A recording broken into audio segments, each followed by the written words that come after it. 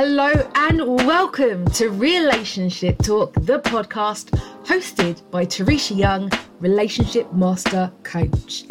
Now, each episode we bring you an inspiring guest to help you find a deeper understanding of yourself, to set yourself up for dating, relationship, self-love and self-empowerment success. So enjoy, take notes and get ready to apply all key messages you learn today. Hello and welcome to Relationship Talk, the podcast hosted by yours truly, Teresa Young, Relationship Master Coach, where we have open, non-judgmental, heart-to-heart conversations about love, self-love, self-care, dating and relationships. And for this week's episode, I am being joined by the awesome Greg Fearon. Welcome. Thank you for having me. Oh, it's a pleasure to have you on the show. Finally, I would say. That's all down to me though, isn't it? I've been waiting for this opportunity. Oh, because it's going to be fire.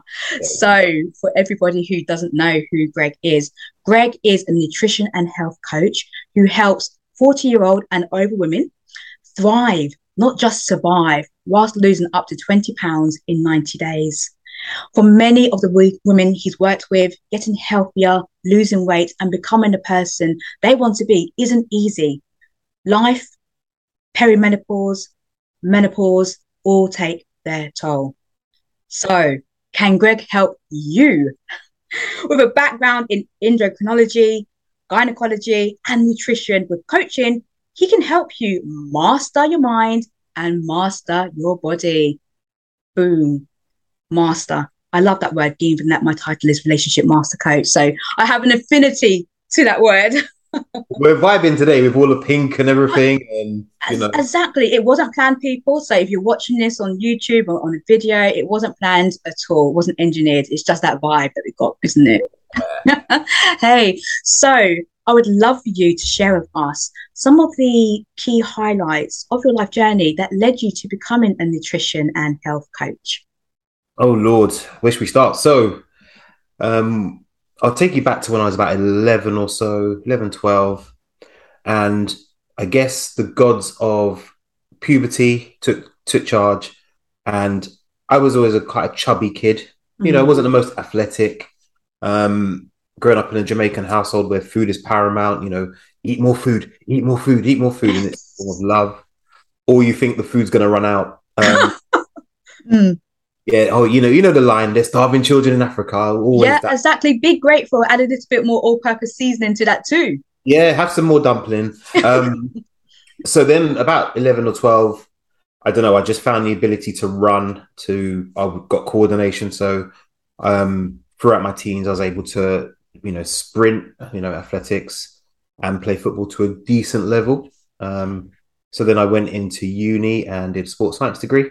So that happened from there. But throughout this, I've always seen my mum and my sisters suffer with their weight. I didn't go straight into the kind of nutritional sports industry straight away. I went into management roles. I worked my way up in a big mobile company. You might remember Carphone Warehouse back in the day. Remember? You say it like it was ages ago. That feels so recent to me. Yeah, they well, it doesn't exist anymore, I don't think, in the way it does now. So I do remember. But yeah, so I worked up to kind of very senior management. I was managing about 300 people. And I used to do my personal training and nutrition work on the side. Then went into the pension sector and did management in there. And then went into the NHS. Okay. So I got to spend lots of time with world-class endocrinologists, gynecologists, and I used to run maternity and gynecology. Throughout all this time, though, most of the ladies that came to me were just confused. They've tried all the diets, they've tried all the fads, and just didn't know why they couldn't lose weight. And they couldn't get healthy. And I saw my sister and my mum go through this, and I realized that I can't coach family. No. Go and work with someone else, right? Is it because it's too emotionally invested in that and their outcomes, or what is it? They listen to you. Okay, fair enough. They just don't listen. They're like, yeah, you're just a brother, son. You don't matter. But what I think has been really beneficial for me is that I've had that management, leadership, coaching experience, and also the physical, sports science, endocrinology, just understanding, learning. I've done lots of nutrition. I've done integrative medicine, nutrition as well. So I've done a whole load of things. But I just got upset about all the rubbish that women get told about what's going to make them look good and feel good. Yeah, I hear that. So, no, from reading your bio as well, you have focused on also helping women to master their mind as well as master the body. So, what were some of your key learnings about mindset when it comes to the impact it has on body and the goals? Well, I guess so. The other thing I didn't share is I have a background in martial arts, as well, Chinese martial arts specifically. And there's this thing about yin and yang, right? Masculine and feminine, hard and soft. And I've always believed and learnt that there are two sides to this coin. There's the mechanical side, calories, protein, do your squats, do your walking, get your sleep. But there's the emotional side. Okay. And the two can't work without each other. Yeah. And the emotion is just energy emotion if you really break it down, right? So without the emotional bit, because let's be honest, most women by the age of 45, they try to diet at least 65 times. Oh, that's a number. Yeah. And I think that was an average, if I remember the study correctly. So have you found that there are any particular common diets that the women are trying? Is there like that everyone's tried this one, for example? Oh, Lord. Most of it will be, I'm going to restrict something. So what happens is they go from, 4,000 calories, and I'll come back and I'll explain what happens here. 800 calories all in one day. Their body is going, feed me. What's going on? Did you cut my neck off? My head off. Their mind is also now in a place of, I need to be fixed. I need to do this fast. I need to do this now. The big thing is the weight didn't get on very quickly. It took years. So what we try to do is we try to do, 20, 30 years of children, life stress, just not generally looking after yourself and putting yourself first. Yeah. And try and do it in 6 weeks and hope that's magically going to happen because we're driven by what happens on social media. We see all these fantastic transformations.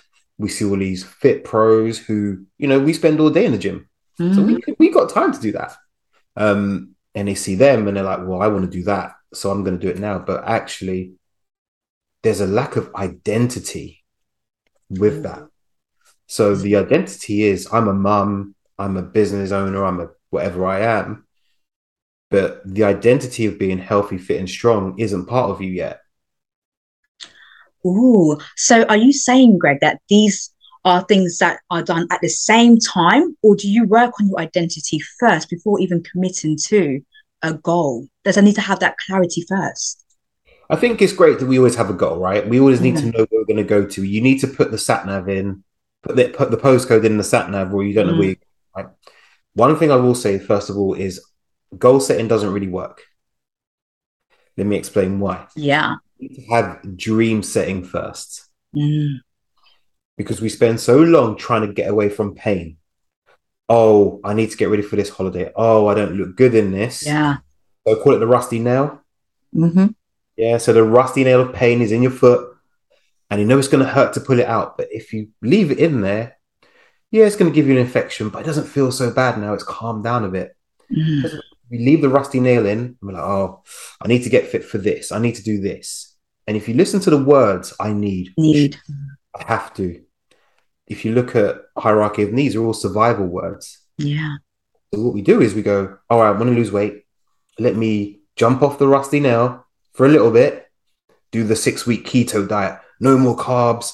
I'm going to eat cayenne pepper and honey because Beyonce said once upon a time. I did that one years ago. The lemon detox diet. Exactly. It was painful, let me tell you. I was in starvation mode for 7 days. That just sounds horrible. It was. You can't have been a nice person to be around after day 3. It took a lot. I did keep myself. That's the thing. When I'm doing something very radical like that, I do need to keep myself from people. I do, because I'm just thinking about food right now, and if I can't get food, I'm hungry. So I did have my element of reclusiveness during that time. Did it work? Did it have an impact? Yes, but as soon as I started putting that good old food back in my mouth, the weight started to increase again. But yeah, I've heard it. I followed the fads. Exactly. So what we do is we go, let me get away from pain for a short while, 7 days, 4 weeks, maybe 6 weeks. Eventually, though, we go back to the comfort. That Snicker bar. Yeah, you just yo-yo. Let me go back to my old habits. Yeah. What I do with clients is I go, right, let's set out, what's the dream? What do we really want? So we've got something to go towards. And I don't just cover dream body health. I'm like, what's the dream relationship? What's the dream household? What's your dream development and social look like? What will you be doing? What will be your adventures, etc.? People can get excited. The ladies I work with get excited because I can have this. I'm like, yeah. And often, and this is a tip for anybody, watch Martin Luther King's speech, I Have a Dream. Okay. If you listen to the wording he uses, he uses very vivid language that puts pictures in your mind. So when you have those dreams and you're now looking at them every day, you create pictures and associations for your brain. Yeah. This is fun. How many times have you looked at a dress and you've looked at it for about 4 weeks? You just constantly look at it, and then all of a sudden you got the credit card out and it's in your hand and you don't even know how it got there. Yeah. I totally hear that. Holding on to the vision, connecting with your why, the intention behind it, the motivation behind it. And I think a lot of the cases is that people don't think about the long-term why. It is that I need that dress for that wedding next week, or for that wedding in a month's time. And then you lose touch with it. And then perhaps you fall back into the old habits because you've achieved the goal, but there's just so much more in order to make it sustainable. So how do you see any obstacles from the women or challenges when you say the focus on the dream and they think, yeah, but what's my health got to do with getting the dream? Now, how is that going to change anything? Very simply this, how you do one thing is how you do everything. So if you're not looking after your health, I guarantee your relationships are suffering too. Prime example, you may not be intimate with your partner because you're sitting there wondering, well, he might think I look fat, he might think I look that, or she might, whatever. You're thinking, oh no, I can't get, jiggy with it with the lights on because I'm worried about how I look and feel. You might not then, so if we then take that to your career and business, well, I guarantee you're not showing up fully because you're not showing up for your health anyway. Yeah. So the mismatch is all aligned. You can't skimp in one area and expect it not to hit you in other areas of your life. I so hear that. It's like an exercise I do with my clients, which is the wheel of life, which, the wheel of life. It's just doing that full circle to say, okay, you're focused on health right now. What about your career? What about your relationships? What about your hobbies and your interests? All of the other components that make up the circle of life. It's all interlinked. It really is. So, Greg, what moved you into working with women approaching menopause or, perimenopause as well? Why specifically that niche? Oh, Lord. It kind of happened by accident, I think. Most of the ladies that came to work with me were like, Greg, I've listened to what you say. You talk sense. You're not scaring me with, oh, it's my hormones and all the rest of it. And it's actually more fun because ladies, when you're approaching that age, there is obviously some hormonal shifts. But what really lights me up is because that's the time when a lot of women are coming into a stage of, they don't know what to do with themselves. Okay, yeah. The kids, look, let's be honest, once your kids pass 3-year-olds and they know how to use an iPad, you're not needed anymore, right? Yeah, the rejection's real. Yeah, you're not needed anymore. So it's like, okay, the children may be flying the nest or getting a bit more independent, etc. And now you're left with, well, what about me? Like, who am I? What's going on? Yeah. So then that's why it's important to do the dreams and stuff, because then you start to reconnect with who you want to be. Wow, that sense of purpose. Exactly. In Japan, you know that they don't retire. You just change your purpose. Oh, wow. There's no That's incredible. Then in Japan, maybe they've already got that principle in mind from when they're young to actually be connected to a purpose. And it's okay to change your purpose might change Of as course. well throughout life as we grow and we evolve as people, but it's being connected with that purpose. And that's exactly what you're saying about the identity piece, because we're so used to wearing the hats of mom, wife, sister, daughter, employee, whatever that might be. And then when you strip it back and say, okay, who am I? What do I stand for? What's my purpose? So not only maybe when you're at 40 plus, you're grieving the loss of maybe your children moving homes, like who am I? Are you also dealing with any women who are grieving the loss of perhaps youth and getting old? Do you find that those are any fears that come to you? Definitely. The first thing that I always hear from the ladies I work with, Greg, I can't lose weight. It's my hormones. The hormones thing. Yeah. And let's be honest. Yes, there is a down regulation. There's a downshift in progesterone and estrogen. We know this. Mm. My question is, so what are we going to do about it? Are we just going to accept it? Or are you going to decide now is the time for me to actually put some time and effort into myself and still come out awesome? So I think what also happens is people start thinking about grandchildren. Oh, I can't run after my grandchildren, or I can't get on the floor and play with my grandchildren, or I'm walking. And it's the small things that happen, right? I run up the stairs the other day and I thought I was going to have an asthma attack. Or you just don't feel energetic in yourself. Yeah. Because literally, let's be honest, we spend the day, we get up, go to the loo. So we sit on the loo. Then we get up, go and sit at the breakfast table. Then we get up, sit in the car to go to work. Then literally the walk up the stairs to the office is probably the biggest walk, right? Yeah. Sit on the desk, right? And then we sit there for 8 hours, maybe a few meetings. Yeah. Come back and repeat the journey, sit down Netflix. And then your body starts to protest, right? Oh, yeah. You're doing something different now, right? Yeah, all your joints don't move. Yeah. You're like, the synovial fluid in your joints is just all seized up. You're dehydrated. So now what's happened is that this is an accumulation of all of the years of neglect. Yeah. And your body is now going, come on, what are we going to do about this? Oh.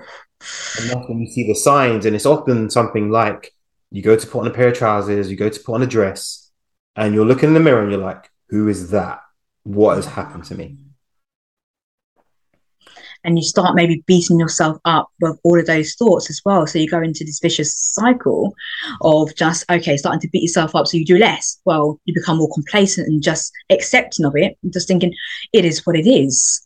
When the aging process, I would imagine, it's just the hormones and everything like that. So now in my mind, I'm thinking, I'm 38 now. In a couple of years' time, I'm going to be 40 myself. And I'm thinking, I don't need to change anything right now. I'm just going to keep doing what I'm doing and it's all going to be fine, right? Is that a huge misconception for me? Well, actually, I'm going to say if you trained throughout your life and looked after your health, then of course you're going to generally, you won't have to adjust that much. There might be some tweaks now and again, yes. Yeah. You have to remember the vast majority of the people listening to this aren't in the gym 3-4 times a week. Yeah. They're not hydrated properly. They don't eat balanced. They don't sleep properly. They're busy looking after everyone else but themselves.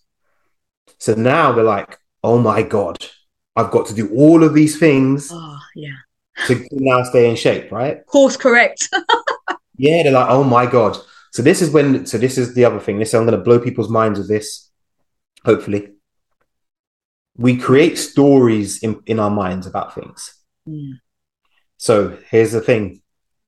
The story they'll come to me with is, Greg, it's my hormones. That's a story. Yeah. And the fact of it is, actually, they just didn't look after themselves. Oh, gosh. That's going to sting. So what happens is you start living a certain way, right? So, because of the story, it's my hormones. It's my age, all the rest of it. That means I can't do strength training. That means I can't eat. That means I can't stay motivated to do the things that I want to do. So you start living a life that's a result of the stories you've got about yourself. And I'm going to just take it even further. If you go back to when you were 6, 7, maybe, or maybe in your teens, generally I'll find in a coaching session that there's been an event or events that you've created stories about that you are still living your life in that way. Oh, yes. Completely hear that. Yeah. Because what we are obsessed about is often not really what we are obsessed about. It's something that happened in the past and it's unresolved and something to work on and to heal or resolve to move forward so that you can recreate, I guess, a more positive story about it. It's about separating the story from what actually happened. So you've got the facts there. I like to put it in 2 circles actually for my clients so they've got a clarity. So what happened and what's the story you're creating around it? What happened, for example, oh, my husband didn't text me back. The story around it, he just didn't text you back, right? Story is he's cheating or he doesn't care about me. He's not bothered. All of these other stories. So it's like, so what's the wound here? You're feeling maybe rejected. Are you feeling rejected? Are you feeling abandoned right now? Where did the abandonment come from? It can go deep. And that's what I love about what you do, Greg, is that it's not just a surface level, because you can help women lose up to 20 pounds in 90 days. And I put that as an average because I've had clients lose 30 pounds. I've had some lose 10. 15. Yeah. You'll often find, though, it's not about the weight. The weight isn't the problem. Yeah. The weight isn't the problem. Let's be honest. When you really dig and talk to people and actually communicate, I don't feel sexy. My body doesn't move the way I used to. Yeah. I don't feel confident. Yeah. I don't feel healthy. So these are all feelings now. The scale, if you know how to use it, the scale can be a great tool. But we're so wrapped up in this little number. Like for me, so my clients, I get them to weigh once. Okay. When's that? At the start? At the start. Yeah. So I can understand roughly what I think their calories need to be, right? So we're now back into the mechanical. Yeah. The thing that I really work with people on is habits. Have you trained twice this week? You said you were going to train this twice this week. Have you done that? Yes. Awesome. Let's crack on. So now you've got a win. You've got a win in the win column. Yeah. Celebrate that. Yeah. So now we habit stack. So you've done that for maybe 3-4 weeks. Is it ready to bump up to 3 times? Oh, do you know what? I've got the confidence now to do it. Awesome. Let's do that. Can you eat 2 portions of protein each day? Yeah, I can do that. Okay, let's do it. Do it for a week or 2. Okay, can we bump up to 3 portions of protein now? Yeah, I think I can. Okay, well, let's get it done. Over time, because we take measurements and we do pictures and stuff and all that good stuff, you'll find people like, and then I get a message 3 months later, Greg, I'm 25 pounds down. I'm like, yeah, good job. Yeah. Because if you give people too many things to look at, they can't do it. That's why they go on all these programs. They get a whole lot of information. Yeah. And then you get the wall planner, get the workout chart, you get this.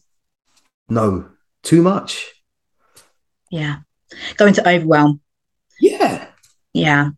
It's like analysis paralysis in a way that there's just so much to analyze that you don't do anything at all, or you slow down and you just don't have that vision. So it's like being a parent to a child, isn't it? That positive encouragement and reinforcement that you give to them. Great. So can we do more? You just stretch them a little far in their comfort zone, stretch. That now becomes their comfort zone. So you stretch them, that now becomes their new comfort zone, and they start to really expand their horizons there. So for the ones who aren't, so you're not habit stacking, for example, because for some reason, so what are some of the justifications or excuses you get for people you are working with, but it's just not really happening for them? Is it time and various different reasons that they're given to you? Okay, I'll give you the surface level ones first. The hormones is one, classic. Yeah. I'm not fit enough. I can't work out like so-and-so does. Okay. I can't stay motivated. Classic. Oh, okay. I don't have time. Yeah. So these are kind of the classic surface ones, right? Oh, I've got the kids. This is a classic one. I've got to look after the kids. Awesome. Underneath it, the real reason I don't believe in myself, I haven't prioritized myself. I haven't learned how to prioritize myself. I haven't had an honest conversation with my support network to say, this is what I want to do. I've had no one to guide me through this path. Wow. That's so the guidance part, because this is where you step in as the coach to help. Do you feel, because sometimes, when I've spoken to my clients as well, they say that they feel really safe, being with me as a coach. So it feels to me that there's that whole safety aspect as well when it comes to investing yourself into anybody as it is. You have to feel safe with them. So again, you're giving them the encouragement, maybe a little bit of accountability that you're giving them as well. So do you find that the relationship with your clients, is it more like a friendship type dynamic you have, not like a friend, but how do you help them to feel safe? I think the key thing as a coach for me is I have to hear them, understand them, and give them the space, like you said, to be able to go to just word vomit. So my job as a coach is I need to ask the right questions, find the right answers so we can build a strategy. So for me, it's almost like data collection. Yeah. And I'd rather my client comes to me and says, you know what, Greg, I had the most awful week and I haven't done anything.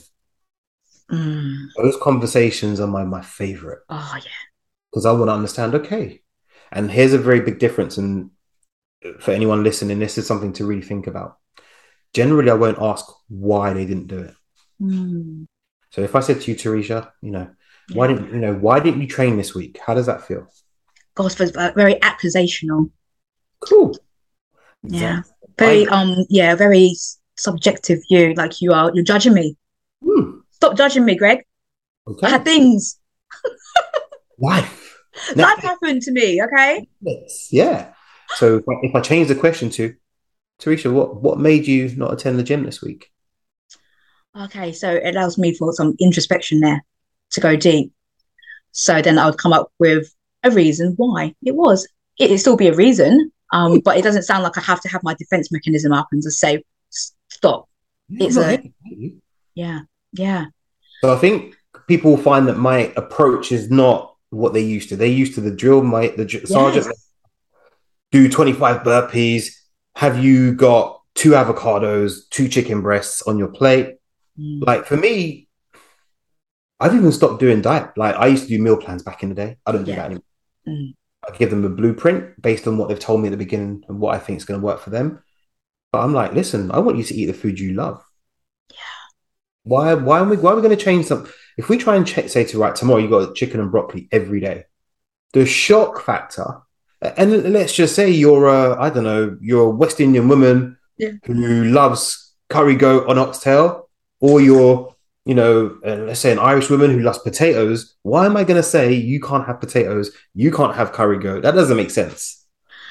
Automatically, you feel the defense blocks coming up. The resistance to that is like, oh, really? It's a big lifestyle change.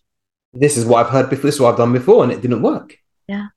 So, it might be right. Tarisha, this week, you may have sent me a few pictures of how your food looks, because I don't like to give anyone anything in their first week.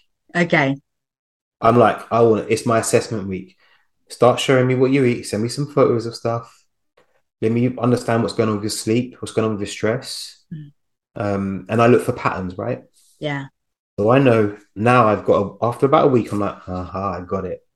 So Tarisha always eats more food after Thursday. So I might be going, Tarisha, I've noticed this. Something's happened. Sometimes the pattern doesn't happen straight away, but I'll notice it. Tarisha, I've noticed that on a Thursday, you tend to go a bit crazy, or you go a bit quiet. You don't message me, or I don't hear from you. Thursday's a really bad day. Okay, cool. Tell me about it. Yeah. I've got this meeting with my manager and it's really stressful. Okay, talk to me. And we'll actually go into coaching about the business stuff or the career stuff. So actually the issue isn't the diet. Yeah. It's the other stuff. Is what you reacted to, how you feel in certain situations, that then you look to food as a stress reliever, because people don't like the feeling of stress. So in order to get away from the feeling, we eat. Yeah. It's not the stress that caused the problem. People, I'm too stressed. I eat because I'm stressed. I hear that. Because of the feeling. You haven't learned to be comfortable with feeling stress. So you spoke about some of the martial art practices that you have. Do you combine that with your coaching as well? Because I'm assuming that the whole thing about stress, breathing, all of those other things that come along with being great at martial arts, that can also help with the coaching that you do in some way, shape or form. Yeah, how do you use that in that way? Well, ultimately, like a lot of these things, martial arts, especially Chinese martial arts, actually came from yogic practice. Oh, okay. If anyone study, any geeks out about Chinese martial arts, like me as a Jamaican heritage, we grew up on Jackie Chan, Bruce Lee film. Yeah. That mum put me in front of the TV. I wasn't watching Batman. I was watching Jackie Chan. Yeah. And I guess what drew me to it was that it's a very holistic system, right? You got breath work, or we call it qigong, which is energy work. Okay. So it's how to regulate breath and energy and move them together. You've got hard, you've got soft, etc. But so for me, it's like, well, can you sit for a minute and just concentrate on breath? Yeah. Can you be in a queue at work or in a post office, feeling stressed about what's going on? And, okay, I'm just gonna breathe in through the nose, breathe out through the mouth. Concentrate on the breath. Yeah. Oh, I feel better. Okay, cool. Carry on. The feeling of stress that you had is now gone. You can change your state at any time. Yeah.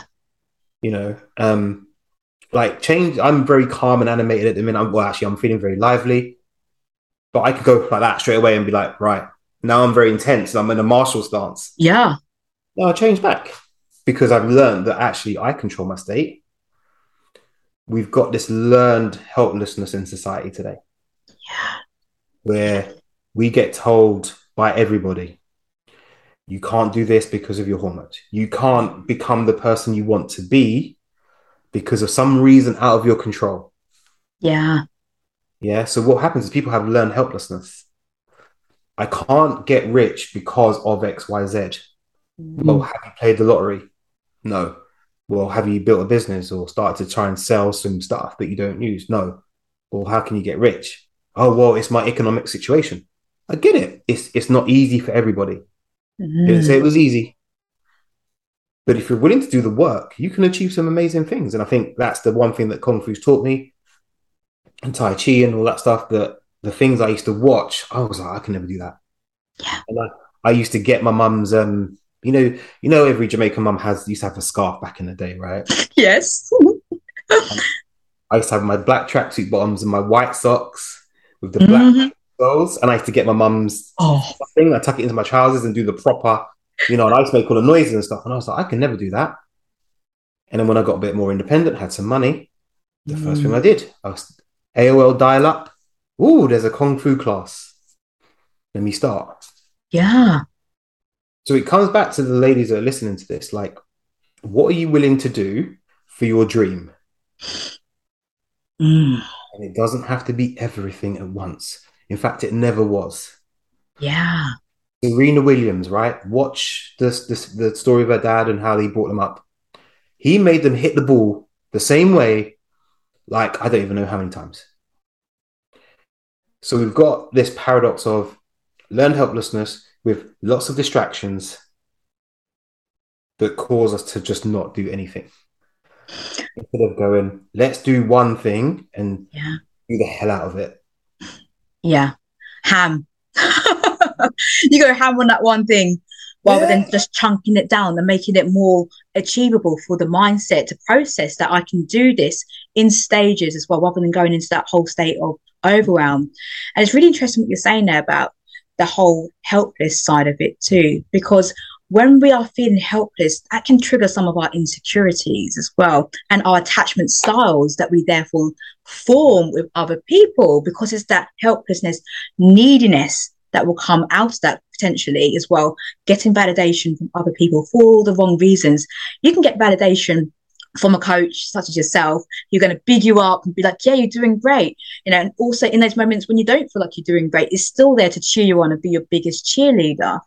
And it's taking that power back to know that we're not powerless, and we're not, you might feel helpless, and we're not going to say your feelings aren't valid, we're not saying that at all. However, how can we shift you gradually so that you feel more in your power? You feel more that you can navigate the world and achieve your dreams. And I think it's so important to have that vision as well, to connect them to that overall vision. So for you then, Greg, helping your clients to master their minds, how do you also master your own minds? I have a coach. There you go. Touche. Like, here's the thing, right? We always think we can do everything by ourselves, right? And if you want to go fast, go by yourself. If you want to go with others, if you want to go far, go with others. So I invest quite heavily in a coach. I have a coach. In fact, I was in a mastermind just this weekend. You might have seen me in an ice bath. I did see that. I thought, you're on your own there in that ice bath. I know, classic line, right? Black people. I can imagine all the black people like going, yeah, we don't do this ice bath business, people. We don't do that. Let's turn the central heating up to temperature 28 and live our best for life, right? Exactly. I'm still in Jamaica. But I think one of the things for me was having a coach. Yeah. Having someone in my life who is not just a coach for kind of business. We talk about everything, mindset, everything. Like, I don't hide anything. So it's the same as I treat my clients. Yeah. I can't expect to coach and learn how to coach if I don't have a coach. I have to role model the behavior. In fact, I have someone who writes my training programs for me. You see, even though you could potentially do it yourself. Of course I can, but I won't see my blind spots in my training. So I get someone who writes the most horrible training programs for me, does two things. I don't have to think about it. I can concentrate and work with my clients. Yeah. Number two is someone who can go, well, you haven't done this exercise for a long time and you need to develop this. It's in your program. Because I will skip it and go, let me do my favorite exercise.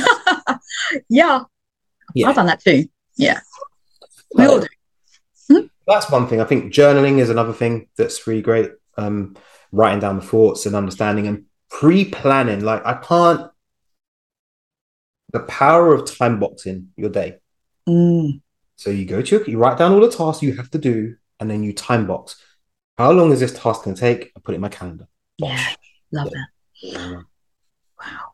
That's so important, Greg, because we can have a to-do list, or I like my one to be getting things done. So I feel like to-do makes it feel like it's always to-do. I'm getting things done. So it's my getting things done list.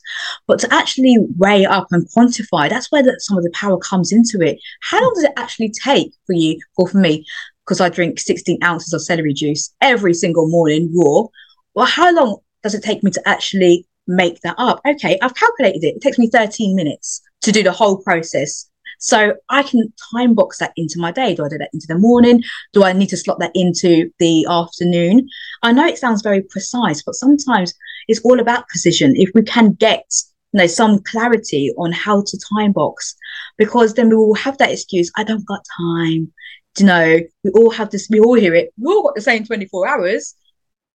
So it's how we use that time. It's choice management rather than time management, as I think. How are you choosing? Yeah, how are you choosing that time that you have and becoming more aware of that? Journaling too, Greg, that has been so powerful for me to be able to witness my thoughts. And I know like my clients as well, that they find the power within it, because when you see it on paper and you go, oh, did I really just say that? I would not say that to my daughter. So why am I saying it to myself? It's that whole awareness piece and starting, because as you said, a lot of times people haven't spent time on themselves. Actually, who are they? What are they thinking about? What are they feeling, connecting with their emotions and being okay with that? And then moving forward and noticing the patterns, like what you said before too, patterns and trends. The data is so important to help you to then move forward. Well, here's the classic one, and a lot of ladies are going to hate me for this, but I don't care. Like, here's a classic thing. I can't lose weight because I'm healthy. I eat healthy, so it must be my metabolism. Oh, cool. Yeah. I've been tracking my food, and I'm on 1,200 calories, and I've been on that for a year, and nothing's shifting. Show me. I love the way you come deep into the camera for that one. Show me. Show me. And that's not said with in a combative way. It's just I want you to show me, because then I can look and see. 99. If you're not assessing, you're guessing. Oh, I love that quote. Let's repeat that one. Mic drop. If you're not assessing, You're guessing. you're guessing. Wow. Love that. If I have a client and she eats more on a certain time of the week, she'll be like, "Oh, my motivation." I'm like, "You're on your period, love." You know it better than yeah. Oh, my weight's gone up. I put on 5 pounds. Yeah, but this is week 5 compared to week 1, so you're probably on your cycle. Yeah. Oh, okay. So if we don't track stuff, how will you know? Like people get upset about because I'll have some of my clients track their calories. Mm. Mainly as an education piece, because if you track your calories, like ladies, I'm giving you free info to help you get in shape. Thank you. Track your calories and use the greengrocer method. Please elaborate. Greengrocer? What? Very simply this. When you go out to buy bananas, you ask the greengrocer how much of the bananas you want. Can I have, you either do it in monetary terms, so can I have £2 worth of bananas? Wait, can I have, I don't know, 2 kilos of bananas? And what does he do? He gets the scale and he puts the bananas in the scale. So he doesn't get too little or too much. People go, oh, yeah. Okay, that makes sense. Okay, we'll do it with your food. You don't have to change what you eat. You just have to, before you cook it, just put it on a food scale. And then track it. And then we'll see what's really going on. Yeah. I think what happens for a lot of ladies is they're actually scared to see what's really going on. Because that will reflect back on them. And then they take a moral thing of, well, I'm bad. I'm silly. I'm not good enough to do this, or the rest of it. All this judgment comes in. Yeah. Oh, it's data. What you thought was 1,200 calories is actually 2,500. You just didn't realize what you were eating. So now we have this info. What can we do to make it harmless and easy for you to start getting results? Yeah, I hear that in such a non-judgmental way too, because for me, when I started measuring my food and doing it precisely, there was no reason for me to blame the food, for example, or that component. But what I did focus on is how much water did I drink? What was my sleep like as well? No, maybe I didn't sleep very well. Am I on my cycle? There's so many other components that make you go, okay, that's fine. I can work even more with that. It's that clarity and not to be afraid of the data. That is it. Data is just data. But the story that we create around the data is what we need to focus on. I eat 2,500 calories. That's the data. The story. Oh, I'm unmotivated, blah, blah, blah, blah, blah, blah. The outcome. Oh, I'll just keep living in bliss and I can't put on my favorite swimsuit. I don't want to get my body out in front of my partner. I don't want to put short sleeves on in the summer. I don't want to wear shorts. So you see all these outcomes. Actually, if we just said, the fact is you're on 2,500 calories, how can we reduce that by 500? Very easily. And you can still have your chocolate bar. Oh, I can still eat my chocolate bar. Yeah. I know I'm talking a lot and I'm in my flow here. So sorry, Trisha. No, go ahead. I love this. The chocolate bar, right? Everyone blames the chocolate bar. So do this. If you're going to track your food, just do it for a week. I swear it will be eye-opening for you. Track your oils, sauces. Don't you track vegetables. Don't worry about that. But your carbs, your protein, fats. Track those, right? Here's the thing. Start first with putting in your favorite chocolate bar every day. Put it in. Yeah. You'll then find that the chocolate bar is about 250 calories. Especially nowadays, where chocolate bars are like this nowadays. Well, exactly. My Kit Kat Chunky is just it's not doing much. Exactly. They're robbing us out here, right? Yeah. So it's probably about 200 calories nowadays, right? Yeah. So that's 200 calories. You now have, let's just say, ladies on 1,800 calories. Because again, ladies will go to 1,200 when that would just be a hunger fest for them. And then they're going to dive bomb into pizza and chocolate and wonder why they can't lose weight. So 1,800 calories is what you need to lose weight. Awesome. Now you've got 1,600 calories to do whatever you want with. And you still had your chocolate bar.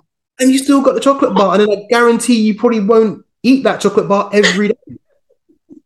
Oh, really? Greg, I can't believe really? I'm doing something wrong there then. put the chocolate bar in. No, because, but seriously though, I guarantee you don't have the chocolate bar every day. So there's going to be the odd day, but there's going to be the odd day. It's going to be like maybe Tuesdays a week. We just don't even think about it. But you've already got the chocolate bar in it, and you're like, oh, I've got more calories. Oh, I can eat. So actually having the data allows you more freedom. Other than, I've got to give up potatoes, or give up rice. No, do it the other way. Yeah. Put in the stuff that brings you joy. That is bringing you joy because that feeling it's creating for you at the moment. So you have to accept it. And the fact is that when you know that you're not, it's that whole lack and abundant mindset, isn't it? Is if you are in the lack, then you're going to probably crave it more. So it's like, I can have it, but actually I'm choosing not to have it, but I know I can because it's okay. My choice. So you're empowered to make the choices. Yeah. Oh, that's so good, Greg. Everything that you're saying there is the relationship we have with everything. The relationship we have with food, the relationship we have with our jobs, people, the stresses in our life. So I was wondering if it'd be cool to kind of navigate into a discussion more about relationships. Okay. From a personal perspective. How does that sound? Yeah, you ready? Let's go. Let's do this. So, Greg, reflecting back on some of your key romantic experiences, current, present, or past as well, how would you describe that journey? Were there any key lessons that you learned from it? I guess the biggest one is not to assume anything. If there's any one big thing I would take away is that, unless you actually understand and talk to the person, you'll never know. So don't make up more stories. Yeah. Like, if that person is your person, they will understand you. They might get angry. That's okay. Like, we're not here to be liked by everyone, and not your partner doesn't have to like everything about you, but they need to accept you as you are. Yeah. So if you don't open your mouth and say, listen, on a Friday night, and I guess this would be from a very male perspective, I like to sit in front of my PlayStation, or I want to watch Marvel movies. But instead of like hiding it and it gets all confrontational, at least it's out in the open. Yeah, you can do something else. That's cool. That's actually a good thing in a relationship, right? To have your own pursuits. Yeah. Or you can say, hey, do you want to watch this Marvel film with me? Like, it's got the same elements as every other film: comedy, jokes, relationships. It's all got the same thing. They're all the same formula. You might like it. Now you've got an inclusive. You're doing it together. And it's all good. So for me, don't assume anything. Just be open and just share what's on your mind. Like, I know we're scared of the story of what might happen, but it's just a fact. Just tell the fact. Yeah. And then you can worry about what then you do with it after. But it's all information. It is all information. I completely hear that. And, communication, as you said it there, is key. Being able to voice your concerns if they are concerns, or just express your needs without overthinking how the other person is going to respond to it, and just knowing how you can prepare for that conversation. Sometimes it just means preparing for it, even if you think that person's not going to receive it well. What is it exactly that you want to say? What is the outcome going to be from that? And not making assumptions, because it's the assumptions and the stories that we create that can actually hold us back in that. Have you had any situations there where you have, let's say like the Marvel situation, where you have expressed your needs, but the other person didn't receive, and they're like, no, there's no way that's happening? You always get what you want. I guess a classic that every woman's probably been through at some point is I'm going to go on a lads trip. Yes. For how long? And who with? Who else is going to be there? Where you going? What's in your suitcase? Yeah. I want photos. I want you to check in with me, FaceTime every single day at this time. Every single day. I want you checking in at 1:30, 5 p.m. a.m. Because the assumption is that something will happen because you can't see them. But then if there's no trust, then there's no point. Exactly. So just let the person go. Like, if the girls want to go on the girls trip, let them go. They're going to do what they're going to do anyway. Yeah. So let them go with their blessing, because if you put up resistance, what happens is you start doing Oh yeah, I'm working a bit late. Gone to the pub. Yeah. Yeah. And I guess I'll take this from a very male perspective. Is I think a lot of men like they'll probably do things that aren't actually bad, but they just don't want the noise. To keep the peace, right? Yeah, Mm. like men will do anything for a peaceful life. Like when we come home from work, ladies, this is the truth. We are done. Yeah. The day is done. We don't care about everything else. And this is obviously again comes into a big thing about well, men don't do the housework. This is a really big thing, right? Mm-hmm. So the women will often come home and then they'll do everything again. And we're sitting there going, what are you doing, love? While we're watching football. And in your head, as a woman, you're probably thinking, this lazy so-and-so. Yeah. Because men are very logical, generally. Obviously everyone's on a bit of a spectrum. We're very logical and we're very like, this was my work day. Yeah. I work hard from here to here. When I come into my home, I want peace. Mm. And I've said to, the other half, oh, it might be cleaning or whatever. And I'm like, just sit down, man. Just sit down. No, I've got to clean. Mm. And what's happening often is, because I see this in clients who are like, I haven't got time to work out. I've got to make sure the house is done. Blah, blah, blah. Number one, what are your children doing? Are they old enough to help, right? Listen, from the age of about 4, I had chores, right? Mm. Because remember, as a parent, we're preparing our children for life. Yeah, responsibilities. Yeah. Yeah. So why can't they do something? Why can't they pick up their litter? Why can't they make their own sandwiches? But you're giving them responsibilities, right? So that's number one. Number two, is the Queen coming to visit? Like, seriously, unless you've got someone, I'm not saying you should live in mess. I'm not saying that by any stretch of the imagination. What I am saying is, do you need to clean every night and every day? But because you saw your mum do it, so this is now connection to past. Especially if you've lost a parent, I find this is a very ingrained habit. It's a very much I want to be like my mum. I'm trying to connect with her on a subconscious level. You don't realize it, but this is what you've grown up with. This is what you've seen.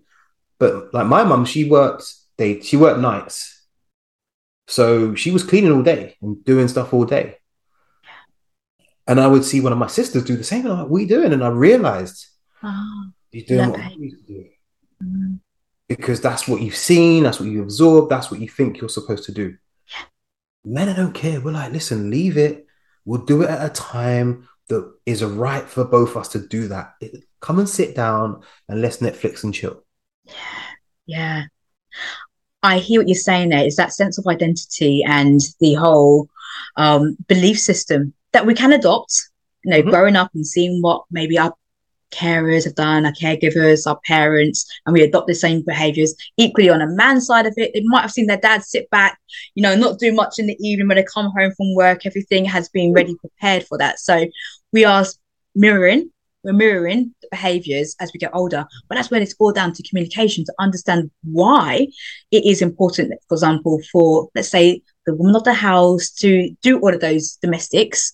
What is the importance now? What is the gain? There's usually a secondary gain for us whenever we are doing something. So it could be a fear. If it doesn't happen, then this. So what's the fear behind not doing it? Why can't we just chill together? What is it? Why is it so important to you? And having those conversations. So I do really like that example too, because you also spoke about the importance of having that personal space. Yep. So would you say that's another key ingredient to having a healthy relationship, is that time apart?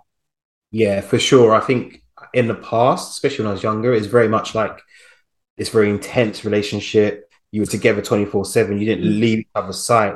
Even if you walk to work, you'd be messaging, love you, oh, I miss you. And you're like, I just saw her 2 minutes ago. Yeah. Let me know when you're there. Yeah. What's wrong with me? Yeah. Let me know when you're there. Oh, I've sat down. I'm having my lunch now.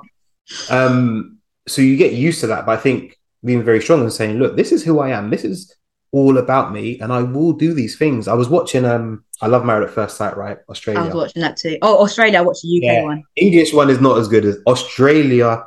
Ladies, watch season 6.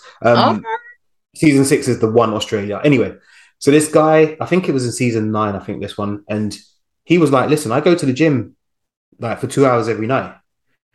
And then that, they did the homestay thing, and she went to the gym with him, and she just rolled her eyes. She just, and I was just sitting there going, oh my God. Now, does he need to be in the gym for 2 hours? Probably not. He should get a good coach to write him a proper program. He could do it in an hour. But what I will say is the thing, he will change fundamentally as a person from not going to the gym. Yes. So this is a dad bod argument. Okay, so this is a big thing, and I know this is controversial and going off topic, but the dad bod thing, I want a guy who looks like he's going to look after us. The guy that's going to be able to look after you is the one that's healthy and fit. Yeah. What I think happens is we see that as being vain. Yeah. So then the story is, I'm not vain, therefore I don't go to the gym myself and look after myself. That's interesting.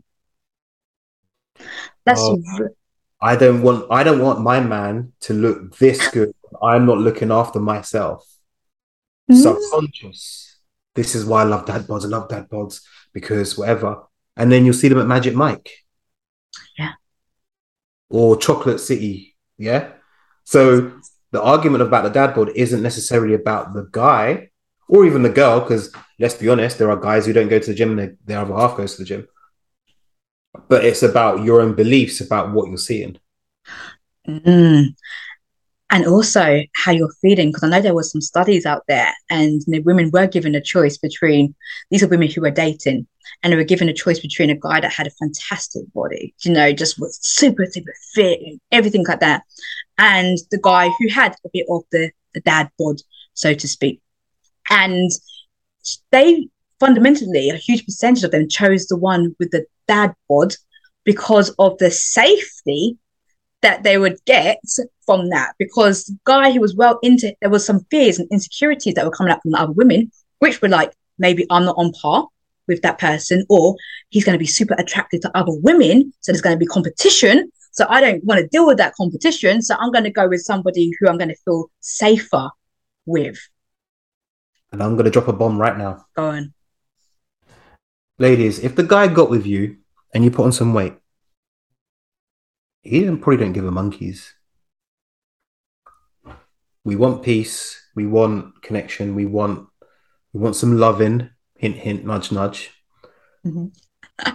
But what happens is obviously how we feel about ourselves. And listen, I've gained some weight at a time in my life. Do you think I wanted to go anywhere near a woman? Hell no. I didn't feel good about myself. So if you're, and Cat Williams said it best, ladies, if you have stretch marks, we know two things. You were either big and got small, or you were small and got big. Either way, we don't care. Now, he says a bit more of an explicit version of that. Go look it up on YouTube. Okay. But the thing is the same. We generally don't care. We have our cuddles, we have our connection, we have our peace, and then we're all good. So what you need to think about is what are the stories in your head about how you feel? Yeah. And everything in this world is all about us. People are selfish. We might not want to appear selfish. We do all this, but the 7 deadly sins are real in people. And it always comes down to us, no matter what sphere it is, it always comes down to us. So if you're not looking after your health, I guarantee you're not looking after your business properly. Yeah. Looking after your business properly, you're not looking after your relationships properly. Not looking after your relationships properly, you're probably not doing you're not doing your own development and spiritual. Yeah. It all starts with us. And everything, just now, I'm a firm believer of that. If you want to have all of those components, it does first start with yourself. It's that self-care, self-love, taking care of yourself, just doing the basics, really, in order to achieve that. And you have said some really great components there of a healthy relationship. You spoke about communication. You've spoken about trust as well. And you've also spoken about the power of me time, and how that can help. And just really just embedding that really into a relationship. Now, those are 3 important things. You start working on those things, then of course it can help the whole relationship in its entirety. Well, here's the thing. If you don't trust yourself, how can you trust others? If you don't communicate with yourself, how can you communicate with others? If you don't love yourself, how can you love someone else? Yeah. Well, how it seems to be is that we seek that trust from somebody else, that external, it's all external to us.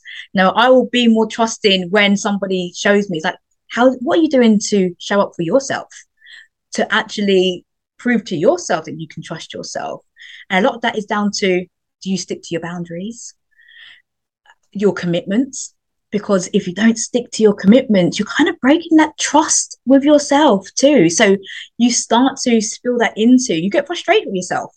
So that frustration, Comes therefore, out. yeah, onto somebody else too. So it's such an awareness piece. Classic one. You haven't been to the gym for a while. All of a sudden, you start nitpicking at the kids because they haven't done their laundry like they're supposed to. Start nitpicking at the hubby because he was late a little bit. Yeah.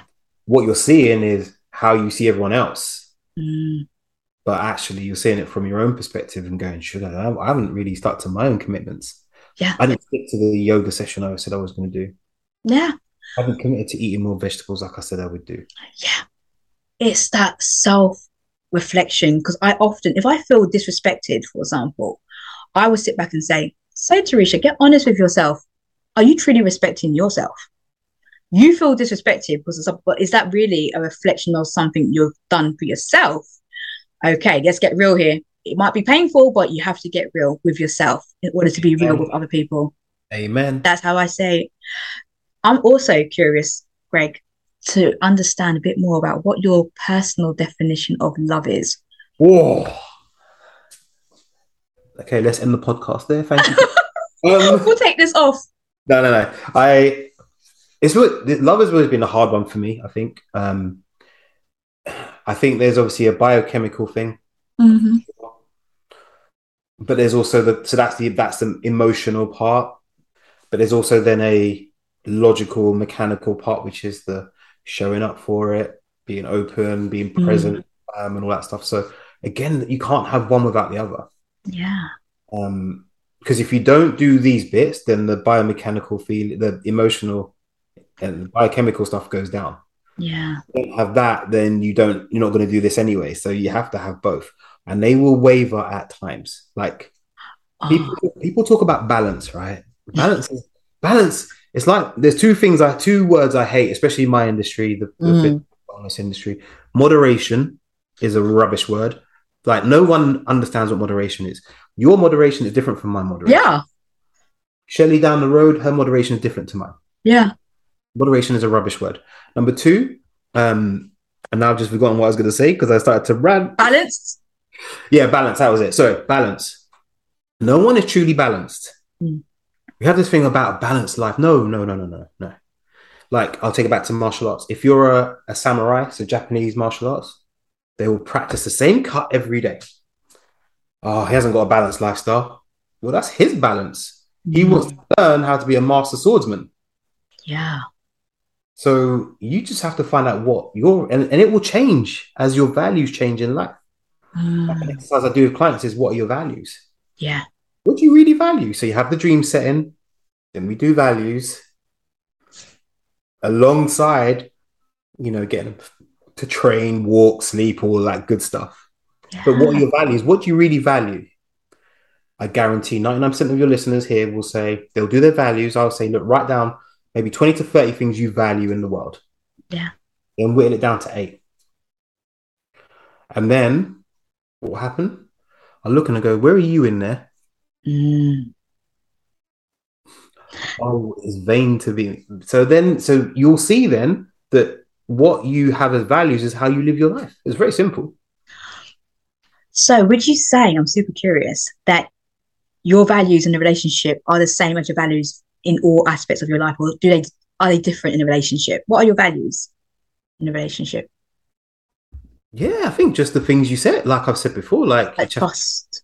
Yeah, like for me, I want ease. I want a path of least resistance, right? I want to just make it. I don't want bumps. Like I know bumps will come. Yeah. And I know I don't want the bumps to be like a road in Jamaica with the potholes. It's more damage to the car than anything. Exactly. But I want to, and there are going to be bumps. I don't want them to be there in the first place. Yeah. So let's deal with them when they're little bumps rather than make them a speed bump that's going to mash up your suspension. Oh gosh, I like that. I like that metaphor that you've done there. I think that reads really in because you've been very real about love because no matter how you describe it, it's what it means to you. And there's the realness that, okay, there may be bumps, but let's try and mitigate that as early on to kind of foresee what those bumps might be and how we're going to handle that as a couple. And is it really a bump? Is it? Ooh. Have we asked that question? Is it what you felt was going to be a big thing? It might just be like, yeah, cool, go do it. Yeah. Oh, that requires some depth in conversation with your partner to really see what is a bump to you. Well, here's a question. If you know what the dream is and you both have the dream written down and your dreams are fairly aligned, the bumps generally become a lot easier to navigate because you know that whatever you're doing is going towards that dream. That's so good. So that is so good. Like most people, people are gonna get upset by this. Most of us are living the prostitute archetype. Explain more. Well, doing things that we have to do that we don't really want to do because it gives us an outcome. So that's the opposite of the dream archetype, right? So we're doing things. We go to work 9 till 5, actually probably 8:30 till 7 because I've got to do that extra project. Yeah, exactly. You're bearing your soul, your energy, your health for this paycheck at the end of the month. Is it giving you the life you really want? Is it the life that when you were 4, your teacher said, "What do you want to be?" Is it that life? I guarantee it's not. So that's what we call a prostitute archetype. You're literally just you're giving everything for this outcome. So when it starts again, it all goes back to this dream. It does go back. You start doing everything towards it, even when you don't feel like it. If you want your dream house, and this is why things like vision boards and writing your vision down and affirmations that you do every day. So I am this. Yeah. Right? All of those go towards the dream. So if people listening, if you want your dream house, you put an offer in, right? People say no. God, it's out of our price range, right? Then you wake up in the middle of the night. Hey, Terry, listen, I've got a way that we can get that house. If we do this and do this and do, all of a sudden you start finding ways to get around it because the dream's big enough for you to go and do it. Yeah. That house is the dream house that you're going to grow the kids up in and you're going to have all the dinner parties and stuff. Yeah. Now you start finding ways to get around it. Well, do you know what? Let's find the extra 10 grand. Let's just do it. Because the dream is enough for you to want to do it. That's great. What you've touched upon there is the beauty of having a joint love vision or just having that vision for your relationship and where the direction you're going through with that dream. So important to have that. And for my clients as well, I like for them to create a mission statement for them to actually what we stand for. And it sounds like to remind themselves of where their purpose is, what's their mission in the relationship. So key for that and to work towards it. Look, we've manifested everything in our life right now. So the manifestation process works, whether you're happy with what you've got or whether you haven't, but it is what it is. So dream big. Greg, this has been such an amazing conversation with you. It really is. And I want to thank you so much for everything that you have shared as well. I'm so honored to have you on. I would absolutely appreciate if you would leave our listeners with one key message to help them along their journey of love, life, and relationships. Be very clear about what you want. I'll use my industry. Every woman comes to me and says, Greg, I want to lose weight. Yeah. Everyone talks about it. You hear it in the queue, the parent line. Oh, I need to lose some weight. Hold your belly.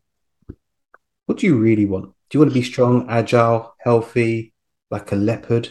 Now that sounds a very different thing to I want to lose weight. But which one are you more likely to do? Wow. What will that body give you?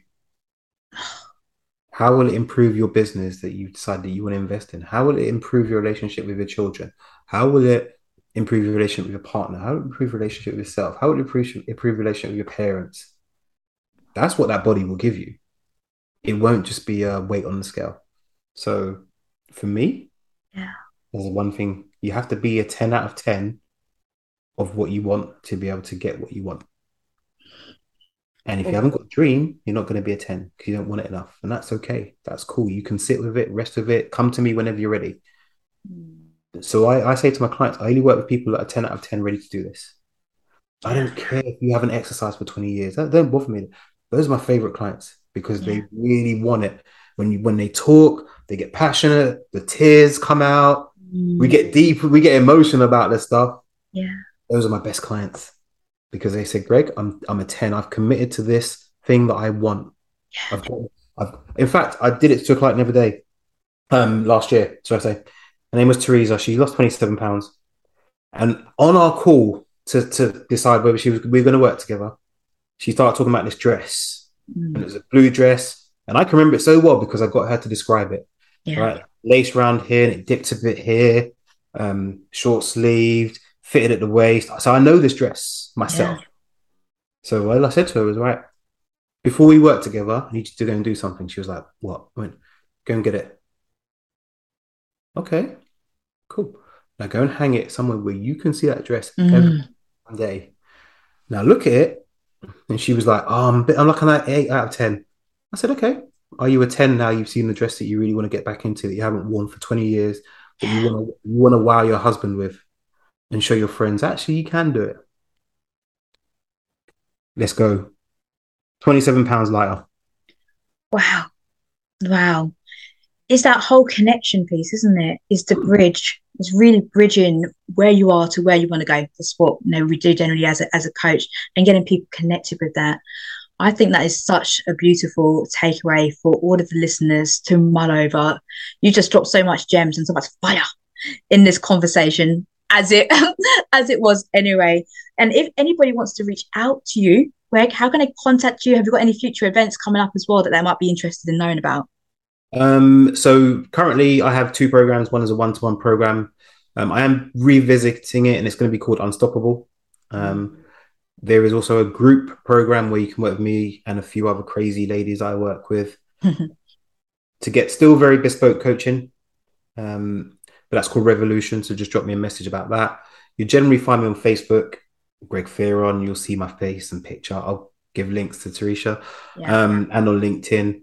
And I'm on TikTok, Greg Fearon, and Instagram, Greg_Fearon. There we go. And I will drop the links as well to that in the show notes so that you can reach out to Greg. And once again, thank you so much. It's been absolutely amazing having you impart your wisdom, your knowledge, your humor. I absolutely love our conversations. I do. And for everybody else who has listened to this, I want to thank you for your time, for your attention and your energy. And until the next episode, do take great care of yourself and others too. Thank you so much for listening, and we hope you enjoyed this episode. Now, make sure to check out the show notes in the description with all the important links and how to connect with and follow Teresa directly. If you are motivated and encouraged after listening to this, please follow and subscribe to this podcast. Hey, and whilst you're there, go ahead and leave a 5-star rating and add a review. We would love to hear what aha moments there were for you. And you know that saying, sharing is caring. So tell your family and friends about this podcast too. So until next time, take great care of yourself and others too.